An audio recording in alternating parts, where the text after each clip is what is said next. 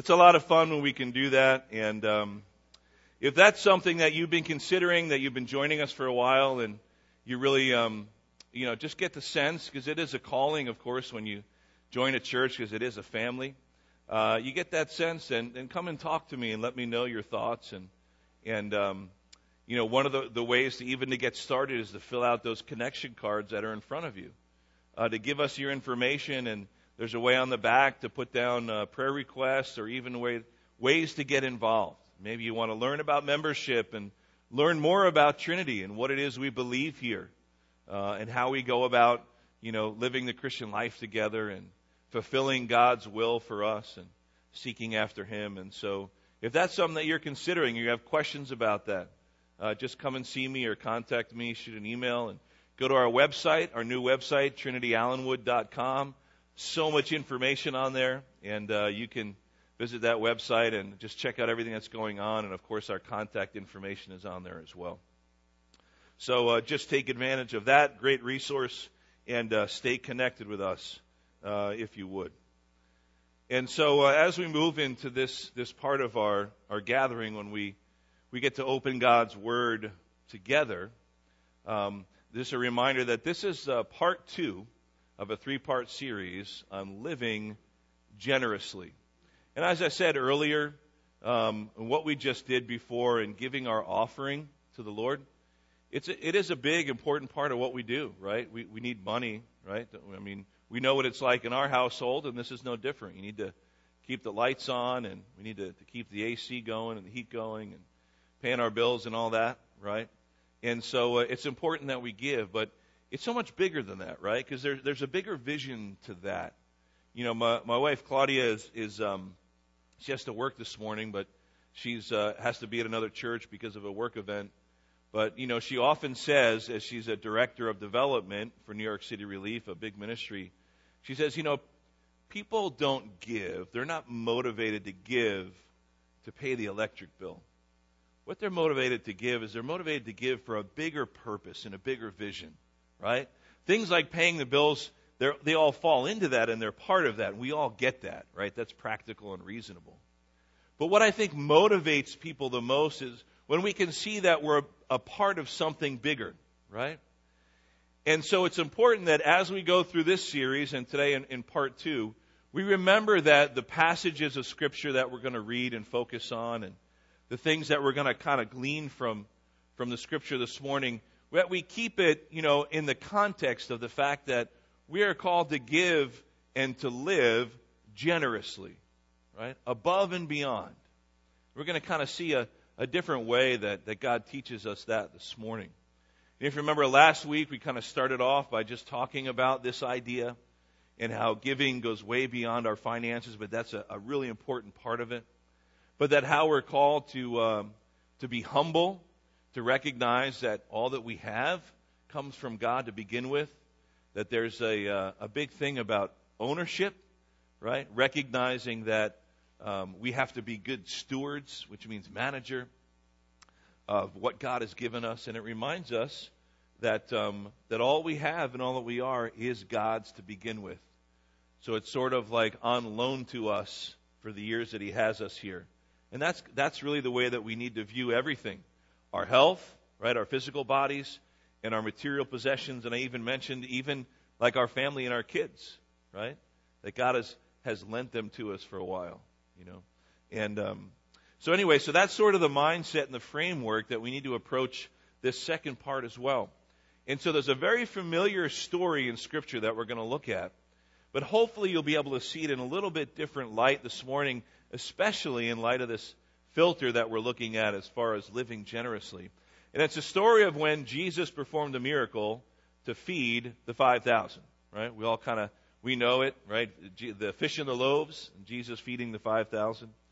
And so it's a familiar passage to many of us. Even if you haven't read it before, you've kind of heard that. But what we want to do is just briefly look at different elements in this story and see what it is exactly that Jesus was trying to teach His disciples by performing this miracle. All right? So let me just pray for us and pray that God's Word would strengthen us and God's Word would speak to us this morning as it is live alive and active, praying that God would transform us through His Word. So let's pray. God, we're going to open your Word now and look at it and study it together. We do want it to transform us. We want it to renew our minds. God, we want it to bring us closer to you. God, we desire that it would help us to produce that fruit of the Holy Spirit within us as it helps us to be more trusting and be more obedient children. God, teach us to give like we've never given before. And that means just all of ourselves. That we would be willing to surrender our lives to you, to give our heart and to give our mind to you. So God, bless us now as we open your word. In Jesus' name, amen. So here's the story. It'll be up for you on the screen. You can read it in your Bibles as well. It's in Matthew chapter 14, and it's found in verses 13 to 21. This is actually, interestingly, that this is the only miracle, aside from the resurrection, that is accounted for in all four Gospels, right? So all four of the Gospels, they all, of course, tell the story of Jesus and his life and his ministry and his teachings, sort of from different perspectives and angles. And some of the writers, they focus on different parts of his life and teaching. But here is the one miracle that is recorded in all four of his Gospels. And I'm going to refer to also Mark and John and Luke and to their version as well. It's good when this happens to kind of put them all together, right? To kind of see how get the bigger picture of the event. So here's what it says in Matthew's account of it. It says, starting in verse 13. Now when Jesus heard this, I'll explain that in a minute. He withdrew from there in a boat to a desolate place by himself. But when the crowds heard it, they followed him on foot from the towns. So when he went ashore, he saw a great crowd, and he had compassion on them, and he healed their sick. Now when it was evening, the disciples came to him and said, "This is a desolate place, and the day is now over. So send the crowds away to go to the villages and buy food for themselves." But Jesus said, "They need not go away. You give them something to eat." And they said to him, "We only have 5 loaves here and 2 fish." And he said, "Bring them here to me." Then he ordered the crowds to sit down on the grass, and taking the 5 loaves and the 2 fish, he looked up to heaven and said a blessing. Then he broke the loaves, gave them to the disciples, and the disciples gave them to the crowds. They all ate and were satisfied. And they took up 12 baskets full of the broken pieces left over. And those who ate were about 5,000 men, besides women and children. Really interesting story, right? So I want to kind of give you a little background, little perspective, and we're just going to go through this sort of in order to kind of see what it is that Jesus is doing here. So first of all, we know that it says at the very beginning in Matthew's account, now when Jesus heard this, you know what he just heard? He had just learned of John the Baptist's death. He had just learned about that. So here is Jesus who just heard about John the Baptist, right, being martyred and his life being taken from him. And it says this is what Jesus did. He heard about it. It says he withdrew from where he was and he went in a boat to a desolate place by himself. When we hear of the death of a loved one, or we're going through some kind of suffering or pain or some kind of illness or tragedy, don't we often do that? Even if it's not physically, but mentally and emotionally, we have to go off to a solitary place. Jesus did that. He often did that. Remember that? He often went and spent time with the Father. He needed time alone with God, away from the crowds. So Jesus heard of this tragedy, and he went away by himself to a desolate place so that he could mourn. But look at what it says. it says in the second half of 13, but when the crowds heard it, meaning when they heard what happened to John the Baptist, when they heard that Jesus was going off to a solitary place, did they leave him alone and give him his privacy? No. It said they followed him on foot from the towns. When he went ashore and he saw this great crowd, he had compassion on them and he healed their sick. Maybe that's part of the account we don't always remember, but before Jesus fed them, he healed their sick. So here was Jesus mourning the loss of John the Baptist, and he saw this great crowd. Couldn't you just imagine, wouldn't your first reaction be, I'm just trying to get some peace? I mean, they heard what happened, and Jesus goes off. They see it, and what's their reaction? They run. In Mark's account, it says they run after him on foot. They run to get there before him. They're chasing after Jesus. And he just can't get a moment alone. But here's Jesus' reaction, and what a great lesson for us. He's in this place mentally and emotionally, and he sees the great crowds. And he sees the great crowds, and what does it say? It doesn't say he got annoyed with them or that he went to another desolate place to try to avoid them. It said he had compassion on them. Not only did he go on to feed them, but he healed their sick.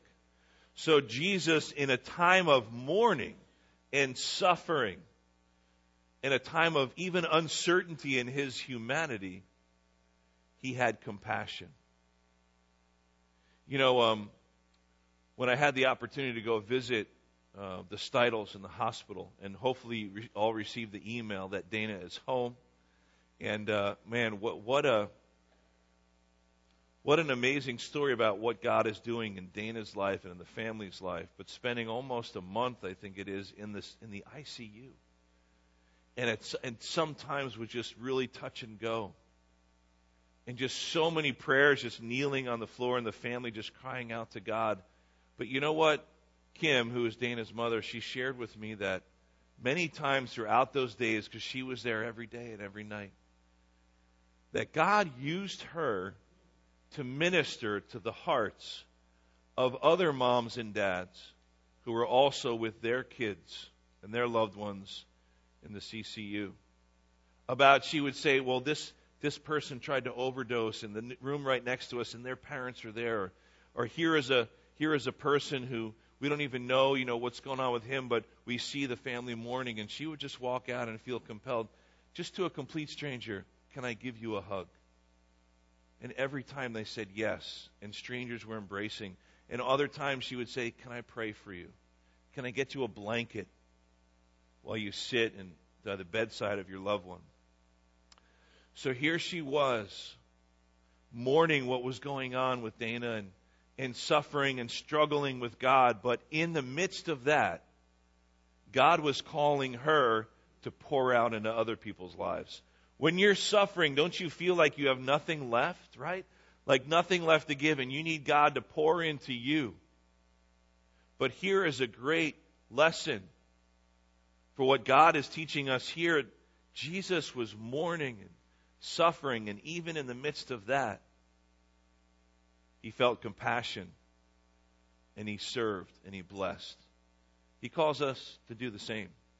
So even if you're struggling, God will bless you, but he wants then to still use you to bless others.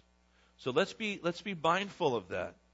Always be ready to give that account of the hope and to bless somebody else, even if it's with a cup of water or a blanket or just a hug, a word of blessing. But even in the midst of a dark, dark time, God will use us to be light to someone else. Amen? Isn't that amazing? God would do that. It's also a way, of course, for our healing to begin and to process, that God will heal us as we give. Any counselor will tell you, if you're struggling with something like depression, one of the first things they'll say is go out and serve. Go help somebody. Take the focus off of yourself and go give and bless somebody else. Because what a healing process can begin while you're doing that. But it's also a great reminder that we can only give as God gives to us, that it's His strength within us. Because when we're suffering and mourning, we don't have anything left. But it's only God who blesses and gives. So it's out of His strength and His generosity towards us that we then give. You see that? That's like when we collect the offering, right? We try to remind ourselves, well, God, this is from you anyway. It's not like we're giving something, oh, this is mine. I did this apart from God. I did this on my own. It's all from God, you see. So God gives so we can give. Does that make sense? He gives us so that we can give to others. And He gives us abundantly. 2 Corinthians 1 says, Blessed be God, blessed be the God and Father of our Lord Jesus Christ, the Father of mercies, the God of all comfort, who comforts us in all our affliction, so that we may be able to comfort those who are in any affliction with the comfort with which we ourselves are comforted by God. Did you get that? You should mark that down, 2 Corinthians 1, 3 and 4. So God comforts us in our affliction so that we may be able to comfort others. Amazing. So we move on. So, as I mentioned before, it said the crowds followed Him on foot, running to get there. Can you imagine that?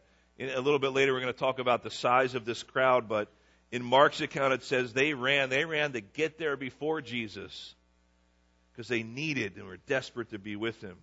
So here's what happens next, right? In verse 15, it says, Now when it was evening, the disciples came to Him, and they said, you just picture this, this is a desolate place, the day is over, meaning it's getting darker.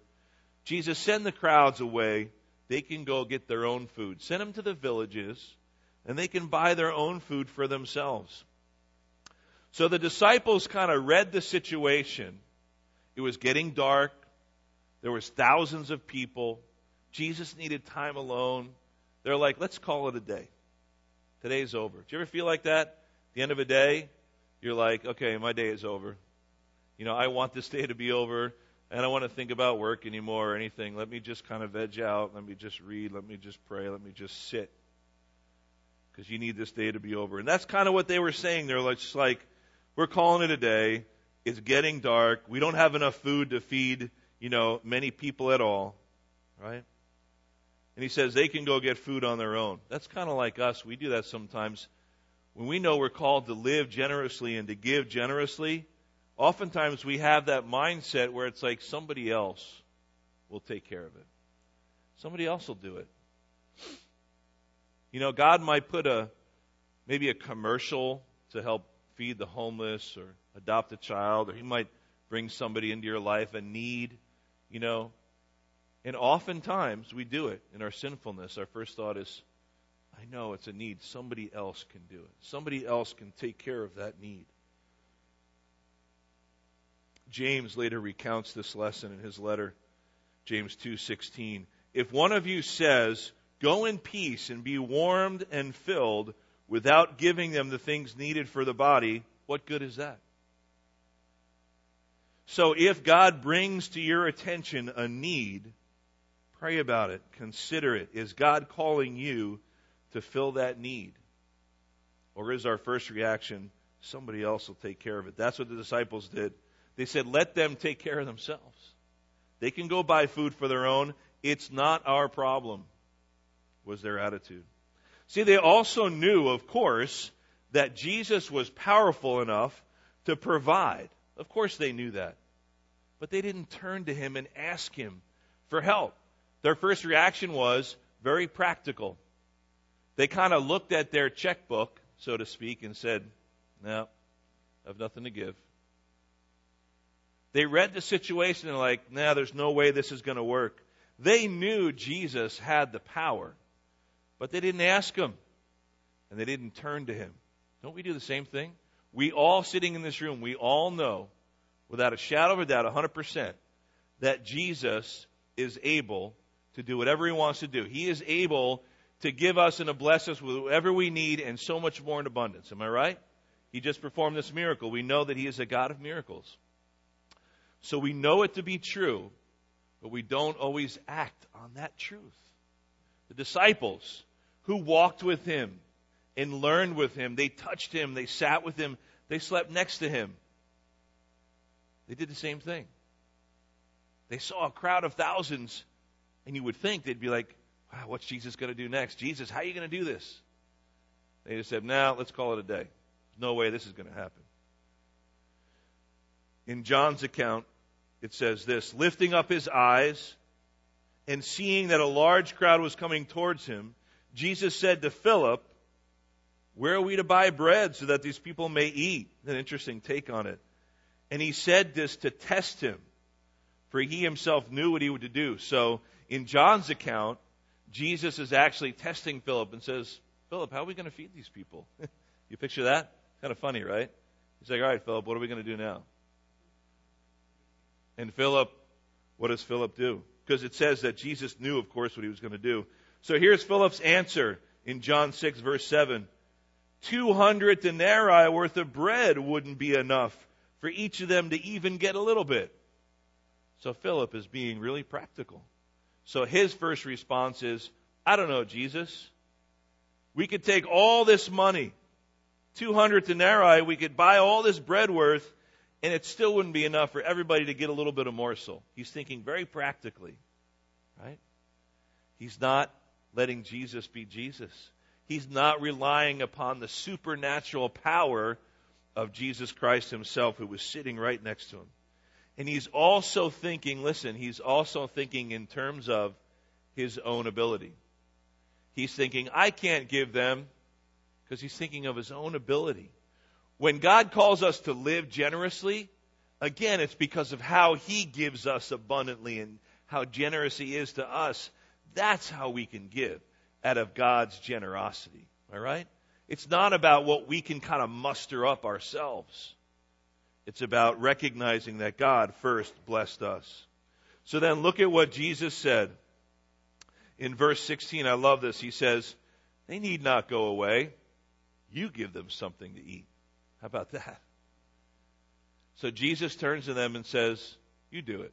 Now, of course, Jesus could have gone like this, and there would have been enough food for anybody, even more than fish and bread, whatever he wanted. We know that, of course.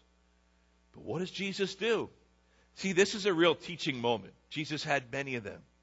This miracle is a great teaching moment where Jesus is teaching his disciples about faith and trust. He's teaching them about, do you trust me enough? So he says, you give them something to eat. And they're probably all just like, I just told you. We looked at what we got here. I don't have enough. Jesus says, you give them something to eat. So what does that mean for us? Well, first of all, it means that God uses us to bless others. You need to remember that. I said earlier, he calls us together as a church. He does it so we can help each other and we can bless each other in the gifts we've been given, in our talents, our abilities, right? Some of you are really gifted in encouragement. We need that. We need you to be vocal and to speak into our lives and encourage us. Some of you are truly blessed to give naturally. It's just a part of who you are. We need you to not only give generously and abundantly, but to encourage others and to teach others how to give. So I'm inserting a plug right here for Financial Peace University. Starting on October 10th, a great opportunity to learn about what it means to simply surrender all that you have to God and how to handle your finances biblically. But there it is. So Jesus is saying, look, I'm going to bless these people, but I'm going to use you to do it. Maybe one of the most important lessons in here is that that's how God blesses other people. His church and people outside these four walls, he uses us. Isn't that amazing? That should be humbling as well. So he tells them, he says, they don't need to go get their own. We'll take care of them. And he's probably like, all right, cool. He's like, you go do it. Doesn't he send us out on mission? Doesn't he not call us to go and to help others? So here's another great application for that. They said, we don't have enough. But Jesus said, go and do it. That tells me that what Jesus is saying is that we need to start with what we have. You do what you can do. If you don't feel like you can give in any way, financially or through your time or the talents He's given you, yes, you can. Just start with what you have. Even if you say, God, I only have this little bit. I got some loaves and fish. I don't have anything to give. There's other people. They can do that. They can really give. Jesus is just saying, start with what you have. So Jesus says, well, how much do we have? 5 loaves, a couple fish. He says, you go feed them. So start with what you have. Do what you can do. Luke 16:10 says, one who is faithful in a very little will also be faithful in much. It starts with very little. We can't wait around to say, okay, when I make my first $1 million, then I'm going to start giving. You watch. Man, I'm going to give. Man, I'm going to give. If we all waited around for that, man. Right? But what he's saying is just give in the little bit that you might have, that he might be blessing you with now. Doesn't mean it's always going to be that way, but he says start. Do what you can do. Start with what you have. We need to be available and hold on to our possessions with open hands like this, being good stewards of it so we're taking care of it, but always holding it up to heaven, recognizing that it's all from God to begin with. Right? Great lesson in faith and trust for the disciples. So the next thing we see here is that Jesus asks the Father's blessing.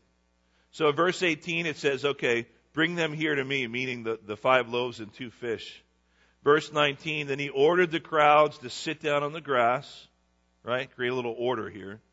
Take the 5 loaves and the 2 fish. He looked up to heaven and he said a blessing. Can you picture it? So he was holding them in his hands and he looked up to the heaven and he blessed them. And he said a blessing. Then what did he do? Then he broke the loaves. He gave them the fish to the disciples, and they gave them to the crowds. So he asked the Father's blessing. Do you ask God to bless you? Not just to give. Do you ask Him to bless what you have so that you can bless in your giving? God, bless me in my ability to bless others.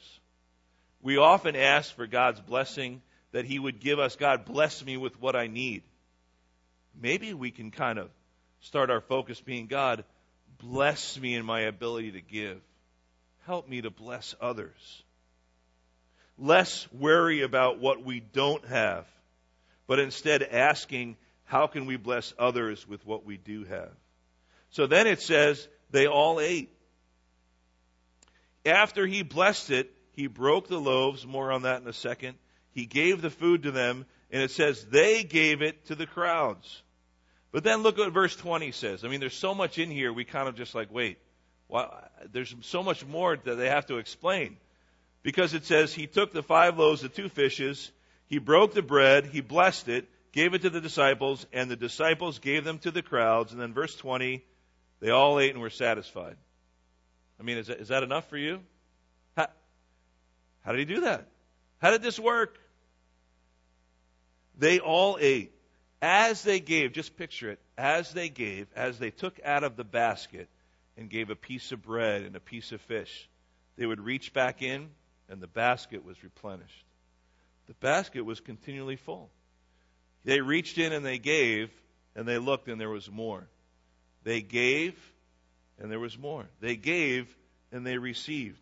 It kept multiplying as they gave. The disciples were completely dependent on Jesus for that provision.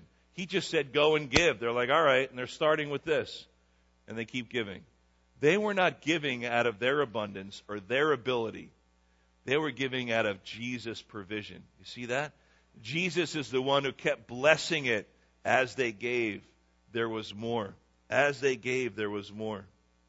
The more they gave, the more there was. God continually replenished that supply. He also did it with abundance, because it said, and afterwards they took up 12 baskets full of broken pieces. Isn't that beautiful? We often forget that part of the story. God blessed them not just with like just enough. There was some left over. When you have a great meal, as you're finishing it up, don't you kind of like, I hope there's more. I hope there's leftovers. I'm going to have some more right now. I'm going to have some more tomorrow. And you can't wait. You're just like, I'm so excited. So full, but man, there's more coming tomorrow. Isn't that great? So Jesus not only blessed them with what they needed, but he even gave them like what they wanted. It's the same thing with us. We ask God to bless our needs, and he does. But he often also gives us some of what we want, right? Maybe the things we don't need, but things we desire. So there was even some left over because God gives with abundance. Ephesians 3. Now to him who is able to do far more abundantly than all we can ask or think, according to the power at work within us, his power, to him be glory in the church and in Christ Jesus throughout all generations, forever and ever. What a great blessing. A reminder that it is in him that we have our strength and our provision, him who is able to do far more abundantly than what we can even ever imagine. And there were leftovers. Now, let's get to this. It says in verse 21, those who ate were about 5,000 men, besides women and children. So here's what scholars believe, and it's kind of easy to kind of put the math together, right? 5,000 men is what we're counted about, plus the women and children. So there was probably, right, we don't know for sure, but probably, if you do the math, about 15 to 20,000 people. So we think about the fish and the loaves story, and we kind of think of maybe a few people sitting on the hillside, and God does this miracle. Think about, not 5,000, 15 to 20,000 people.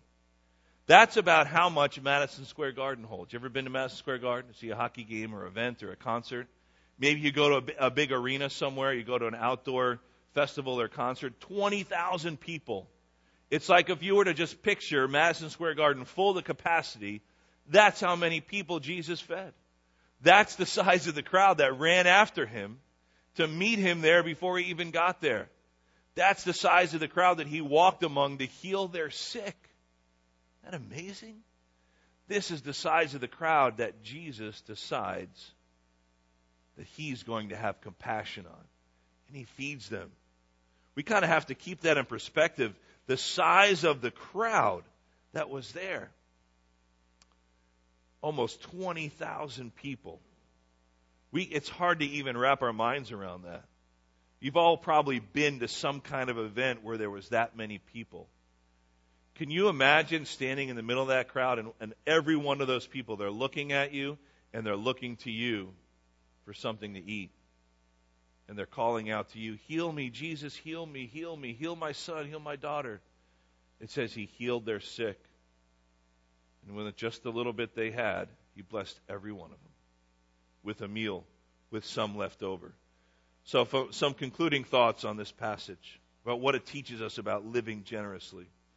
This miracle that Jesus performs, this miracle of provision, it also kind of recalls our memory to God blessing the people in the wilderness, the people of Israel, providing manna.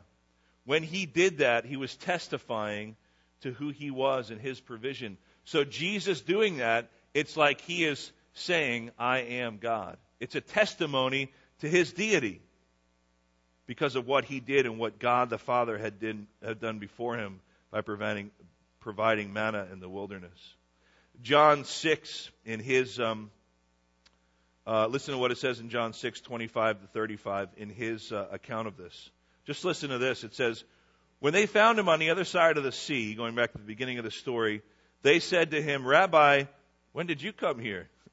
Jesus answered them, truly, truly, I say to you, you're seeking me not because you saw signs, but because you ate your fill of the loaves. Do not work for the food that perishes. See, now he's making it spiritual.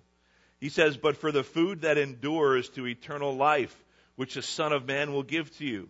For on him God the Father has set his seal, talking about himself. Then they said to him, what must we do to be doing the works of God? Jesus said, this is the work of God, that you believe in him he has sent. So they said to him, what sign are you going to do, that we may see and believe you? What work will you perform? Our fathers ate manna in the wilderness, as it's written. So they're quoting the Bible to Jesus. They say, he gave them bread from heaven to eat. So they're like, can you do the same thing? So Jesus said to them, truly I say to you, it was not, listen to this, it was not Moses who gave you the bread from heaven, but my Father gives you the true bread from heaven. See that? He's saying God is the one who provided. He used his servant Moses like God uses us to bless others. But he said, make no mistake, it was God who blessed. But he says, for the bread of God is he who comes down from heaven, just like the manna, right? And gives life to the whole world, just like the feeding of the 5,000. See how it all goes together? Jesus, he says, he's the bread of life. So they say in verse 34, sir, give us this bread always. So Jesus said, I am the bread of life. Whoever comes to me shall not hunger, and whoever believes in me shall not thirst. See that? So this great miracle, it testifies back to the providing of manna in the wilderness and how God provides for his people. And Jesus says, I'm the bread of life because I came from heaven just like the manna. And if you believe in me and follow me, you're never going to thirst or hunger again. You won't be looking for those signs. But what's also cool is that this miracle also looks not only back to that miracle, but to the Last Supper. Remember what Jesus did at the Last Supper with the bread? What do we say once a month when we do the communion? That he took the bread and he broke it. And he said, this represents my body, right? This is my body. Jesus did the same thing here with the loaves, with the fish and the loaves. He takes the loaves of bread, he blesses them, remember? And it says he breaks the bread. It's his body to satisfy. He is the bread of life. He taught that the next day, by the way, after the feeding of the 20,000. Right? The next day he taught that he is the bread of life. The people are coming back for more. And he's just like, I know why you're here, because you ate and now you want some more. He's like, don't worry about where you're going to get your provision. Just know that I am your provision. See that? That's what Jesus is teaching us there, that he is the bread of life. We still, don't we still seek the bread that goes stale and goes bad, meaning the material things in life, those things that don't truly satisfy? Did you ever wonder what it is that they put in Chinese food that after you eat, right, you're like so stuffed, you're like, oh, I can't believe I just ate all that. And then like 20 minutes later, you're like, I am starving. I don't know what it is, right? But it's genius. But it's like, yeah, because, well, yeah, you're satisfied for a little while. But that's kind of the way it is with us. It's just like, we look for things in this life to satisfy us, and they might satisfy us for a little while.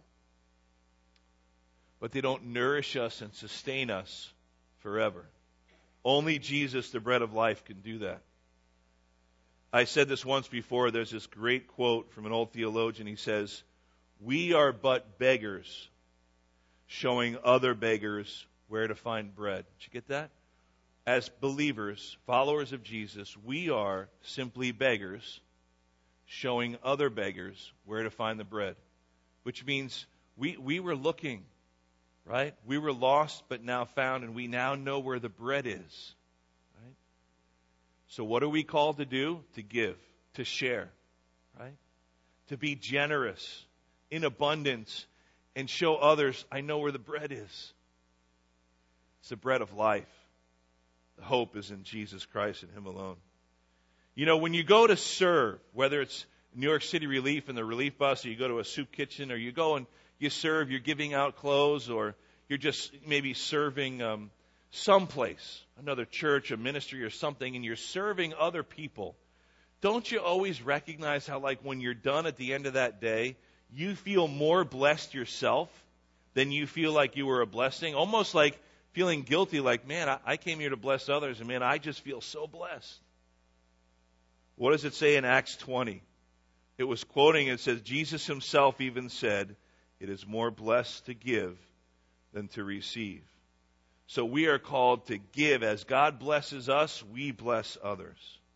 See, us being faithful and trusting as he was teaching his disciples to be, it's not based on our great skill or our intellect, but it's simply in starting with doing what we can. Because in the hands of Jesus, just a little bit is enough. Because what does he do? In our faith, we share what we have, we trust in him, and in the hands of our Lord, it gets transformed and multiplied.